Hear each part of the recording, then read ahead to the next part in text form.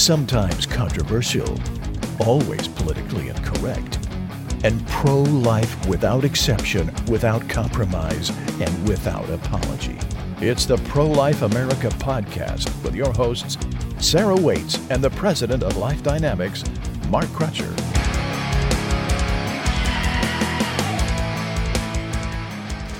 Hello to all our loyal followers. We are happy to have you with us. I'm Mark Crutcher, as you heard, and lurking across the table, as she always is Sarah Waits. Hello, everyone. So, Mark, we've had an interesting situation. We always have interesting situations. That's true. Yeah. You know what? I can tell you this has been like no other working environment that I've ever dealt with. Right. Nothing in life could have prepared me for this. No, that's right. That's right. But we've had an interesting development where a whole bunch of pro-choicers on Instagram have grabbed onto one of our images, and it's just gotten them mad. I mean, it was even posted like a week ago, and they're still talking about it. In fact, one account is trying to get us reported for quote, false information, which is not false information, but, you know, they just don't like the truth. Right. So anyway, we've been bombarded with pro-choice arguments on our posts, and they can't just do that post. Like, they have to start trolling, and so we've got a lot to deal with. And so the first one I wanted to introduce with is one that we hear a lot, which is this one person commented, "What if the birth of the baby poses a threat to the person giving birth? Don't their lives matter too? What if there are chances that the mother can die while giving birth?"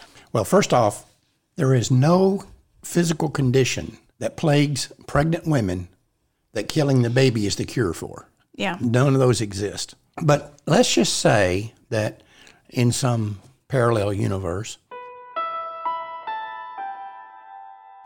the life of the mother is threatened by the pregnancy. And so I don't know how that would happen, but let's just say it. Most OBGYNs that I've talked to say that that circumstance does not exist anymore. At one time it did, but with modern medicine it doesn't. But let's deal with that. In this case, they'll say, well, you're saying that the woman has to die if the pregnancy threatens her life. We're saying that's not true. The issue here is that if that situation were to arise, her physician or her medical team, whoever's treating her, should be allowed to do anything that's necessary to save her life. Yeah. But they should never intend to take the life of the child, because that doesn't save her life. They should be required to do everything possible to save her life and the life of the baby. And the issue is not that the baby's rights are superior to the mother's. It's that they're equal. It's that they're equal. And you treat them as equal. You treat them as equals. If the baby or the mother, for that matter, if either one of them dies as a result of trying to save both of them, that's an unintended consequence. That's not what you intend to happen. And let's make sure people understand what the importance of intent is.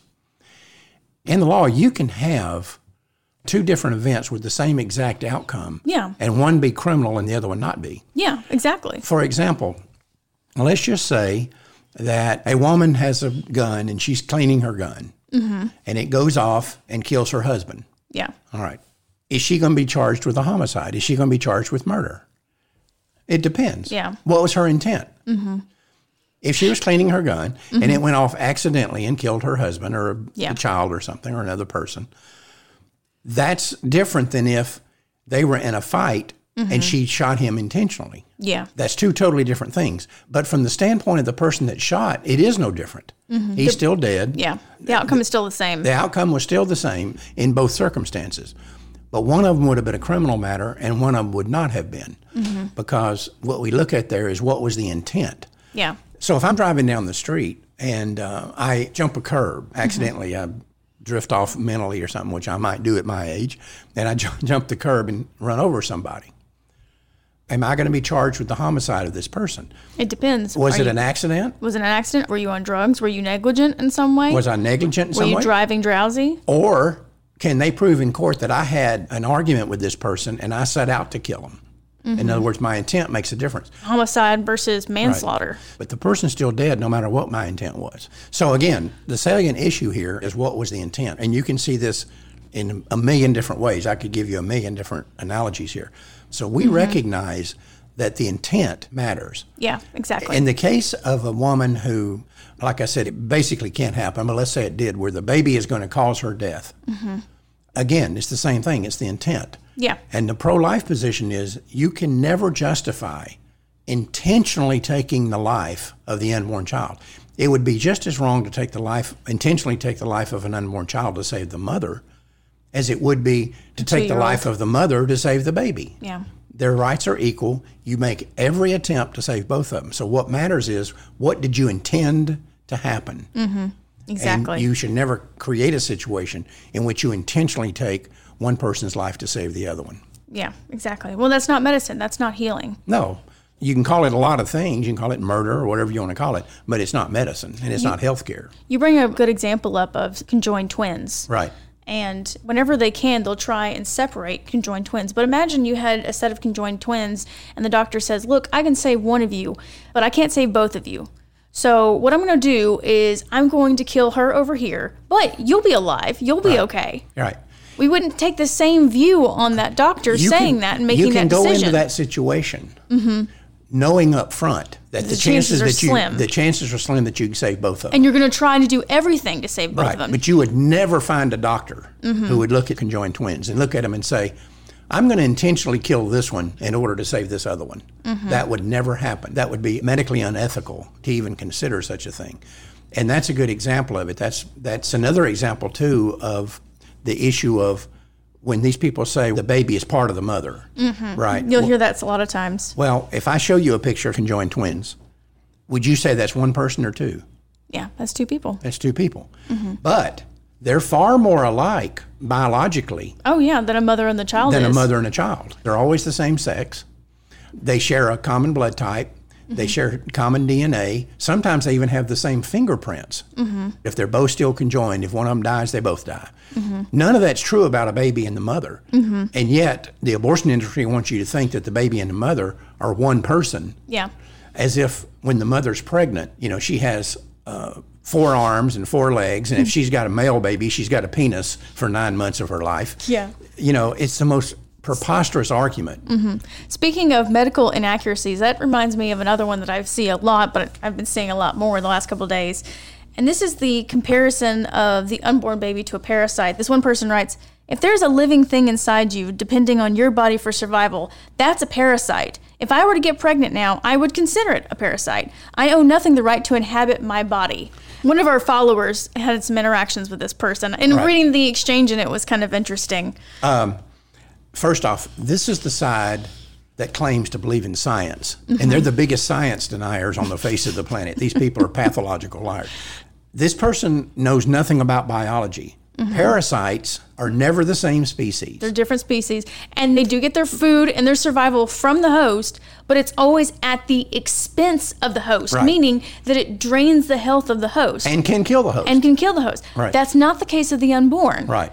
The unborn child does not take nutrients from the mother to survive. It gets its nutrients from the mother to survive, but it doesn't take her nutrients to survive. She can still survive. Basically what this person's saying, if you consider the baby a parasite, then every woman who's pregnant is going to die from the parasitic effect of this baby.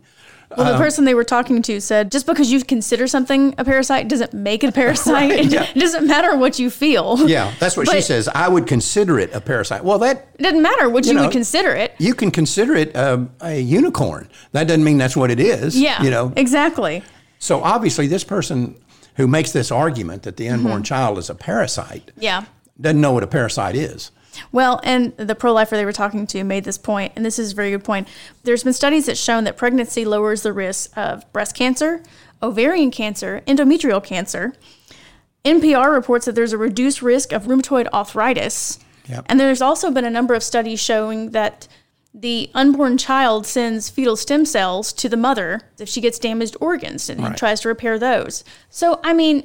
Parasites don't do that. Parasites don't do that. Right. This is not a parasitic relationship. This parasitic relationship is only one way, and is to the detriment of the host. Obviously, like I said, the woman who made this statement doesn't understand basic biology, and I'm going to bet you that she's come across this information before, but she now considers it a parasite. So she considers that this information is not correct.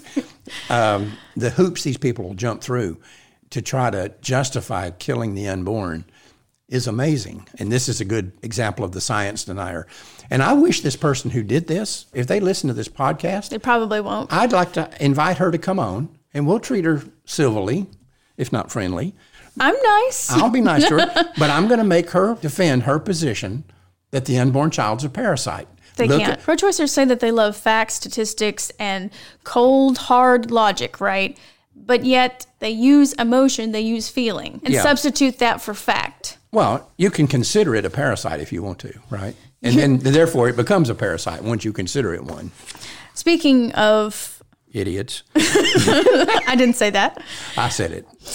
Here's another one. As if the sperm donor and differentiating clump of cells get a say in the pregnancy abortion decision is what they're referring to. It's pro-choice because the only person affected is the mother who's going through the pregnancy. The fetus will never be a person. It will never have a life. It will never breathe for itself. It does not sustain life by itself. And the sperm donor could take a rocket into space, never to be seen again, and have no impact on the pregnancy. So no, actually, there is one person affected, and it's the woman that will not be forced to carry a child to term based on some ridiculous notion that you came up with based on religion. First off, our opposition to abortion has nothing to do with religion. No. It's biology. We oppose abortion because it takes the life of a living human being. Yeah. Has nothing to do with religion. Exactly. There's some people who their pro-life viewpoints is supported by religion. But the reason why you'll see a number of pro-lifers not use that is because everybody has different religions. So you can't say, well, let's use religion to defend my viewpoint, but you don't need to. Right. There's biology, science. Oh, an atheist has more reason to be pro-life than anybody. There's sociology points for defending life. Right. There's constitutional principles for defending life. This argument, let's see if I've got this right now. Differentiating clump of cells. Differentiating, and I'll guarantee you, this nitwit doesn't even know what differentiating clump cannot of give you a cells. definition of differentiating. I'll bet you. But the fetus will never be a person. So what will it be? If it's left alone, what will it be? Considering I was a fetus, I find this very offensive. Apparently, I'll never be a person, never have a life, I'll never breathe for myself. If it's not alive, how does it get bigger? Nothing grows that's not alive. Right. You can't grow if you're not alive. Right. So how does this thing keep on getting bigger and bigger every month, every week actually, during the pregnancy, if it's not alive? It says the sperm donor could take a rocket into space. I think this person took a rocket from space. That was my favorite part. They could take a rocket into space and never to be seen again. These people. Oh, goodness. You know, there's one of the ones you brought up to me. This person is claiming that the unborn child has no consciousness. And without consciousness, there is no thought. Without thought, there is no life. And life is essentially meaningless. Sentience in a fetus occurs well after 25 weeks. Correct? No, that's not correct. And besides, sentience and consciousness and thought do not create human life. You can be a living human being and not have any of those. You can be in a coma. You can be under general anesthesia. You could be passed out because you're drunk. You're still human. You're still a human being. So if somebody doesn't have sentience, Yeah. and if you read Stedman's Medical Encyclopedia and see what sentience is, that just means they're aware of their surroundings. Yeah. Basically, I mean, it's a little more complex than that, but basically it's they're aware of their surroundings. Well, when you're asleep, you are not aware of your surroundings. No. When you're in general anesthesia, you're not aware of your surroundings. So does that mean if we come upon somebody who's in general anesthesia, we can murder them? Because they weren't sentient. They weren't conscious. A perfect example of all this, I had to have my impacted wisdom teeth removed. I'm sure the audience is just dying to hear this. But I had to have 4 impacted wisdom teeth removed surgically. So my mom insisted on coming to stay with me to help me recover. And so she took me to the appointment and she came back there after they said that they were finished with me. And I'm standing there, and she has to go deal with the car, and she'll come back in to escort me out. And when she comes back, I'm standing there with a toothbrush and, the little giddy bag that they give you. And she's like, where did you get all that? And I just looked at it, and I was like, whoa, it's magic. Technically, I was not aware of my surroundings, or else I would have remembered that some human being put it in my hands, and it was not magic. Again, these are these gymnastics these people have to go through. Yeah. To suggest that the unborn child is not sentient. Yeah. And not alive, not growing, not getting bigger, can't breathe, If all this is true about the unborn child, what is the need for abortion? It's just inert form of some sort. Well, and they go on to say, we do not value the potentiality of life as much as we do life itself. For example, if I were to throw a rock at an empty parking space, I would not suffer any consequences because there is no car. But if I were to throw a rock at an occupied parking space, I would have to pay for the damages. Why is this? Because the car is either there or it isn't. Exactly. The unborn child is there. If they're not there, where the devil are they? If they're not there, there's no need for the abortion. And if they're not there, what is it you see on a sonogram? That has a heartbeat, that moves around. Moves around and jumps around in the uterus. If they're not there, where are they? No one takes a pregnancy test and says, I wonder if I'm going to be pregnant with anything other than a human child. Ooh, I wonder what it could be. Maybe it's a puppy. Right. Maybe it's a spider. Or maybe I'm getting a puppy. Or a camel. Maybe I'm giving birth to a camel. I hope I do it quick so he's not very big. But the point of this show that we're trying to make here is that all these hoops these people are jumping through, the basic thing it requires is a denial of science. Yeah. These are the biggest science deniers on the face of the planet. These are the same people who would cast aspersions at people who question global warming. Oh, you're a science denier. Or would question any number of things that are key projects for the left. Yeah. They'll say you're denying science. If you don't want to wear a mask, you're denying science. If you don't believe in climate change, you're denying science.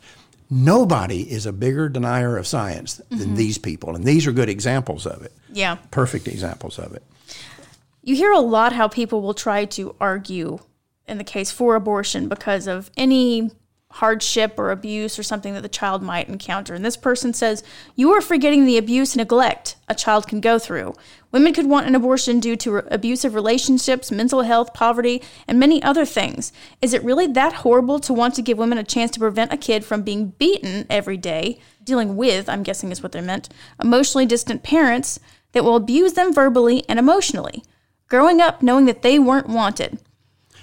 Well, first off, you could apply that all to any born child. Yeah. Well, what they're saying is that as opposed to a born child going through this, that they should just go ahead and have them aborted. Okay, but killed. wait a minute. You're speculating that this is going to happen to this unborn child. Exactly. And it may or may not. But let's just take the horrible situation they might describe that an unborn child might go through. So we're going to execute that child in order to keep that child from going through that. Yeah. Why don't we pick up the children who are already going through it? If we're going to say that we're going to execute living human beings in order to keep them from facing potential abuse, why not execute living human beings who are being abused? We don't have to speculate that they might one day be abused. They're being abused right now. Yeah. But if that's going to be your yardstick, you can make that yardstick apply to a born child. So a 3-year-old child that's living in a very abusive situation, why don't we pick that child up and euthanize them? The interesting thing with that is that the pro-choice side would be like, well, you can't. That's awful. That's horrible. That's not a solution. And yet they keep pushing abortion as a solution for this. And this person even goes on and says, I know many people who are abused and mistreated by the foster care system. I know that some people would have been better off dead. And have even said that themselves. This is the mindset that you get into when you take the pro-choice mindset. This is what you get into. And you know, like I said a moment ago, this monstrous idea that we would say, go get a 3-year-old that's being abused and euthanize them to keep them from suffering this abuse, you know, continuing on in their life. That's a monstrous idea. But it's no more monstrous than what these people are saying. Well, and the sad thing is, I've debated with a number of pro-choice people, and maybe you would, maybe you wouldn't be surprised how many of them have so little value for their own lives. Yeah. I was talking to this one person, I said, you know, if your mom wanted to abort you, you'd be completely okay with that? You don't feel like your life has any value? And she said, no. She said, I would have understood. I was like, well, then you are obviously a lot better person than I am, because I wouldn't have had that kind of... You know, I have said it for years, and I've even caught flack for it from pro-lifers. Being pro-choice is a mental defect. There's something wrong with these people. If somebody came to you and says, I believe my life has no value and...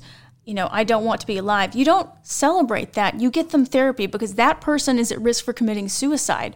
We recognize that one situation over here is mental illness, but we don't have it for these pro-choicers who say, I don't believe that life has any value, even mine. Right. But that's not really the point, though. They can't say that about someone else. They'd have no right to say that person has no right to life. But I'm saying they don't even value their own lives. Well, and I wonder how many of these people, they said, this person here saying, I know some people would have been better off dead, and have even said that themselves. Where are these people? Like you say, wouldn't we get this person help? We wouldn't kill them. Yeah, if someone said that they felt like they were better off dead, I would get that person help, because everybody knows that that's not true. You're not better off dead. And it reminds me of another little pro-choice zinger that was posted. This one person commented on a post, I'd rather send my baby without sin to heaven than let it come to this corrupt earth, to be honest. That person is screwed up. And that's what I'm telling you.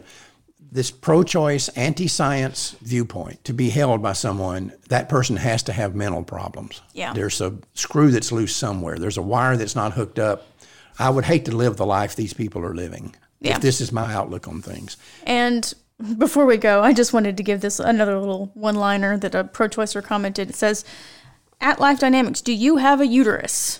Well, first off, Life Dynamics is a nonprofit organization. It doesn't have anything. It doesn't have any sex parts. Comprised of people. Right. Now, 3/4 of Life Dynamics have uteruses.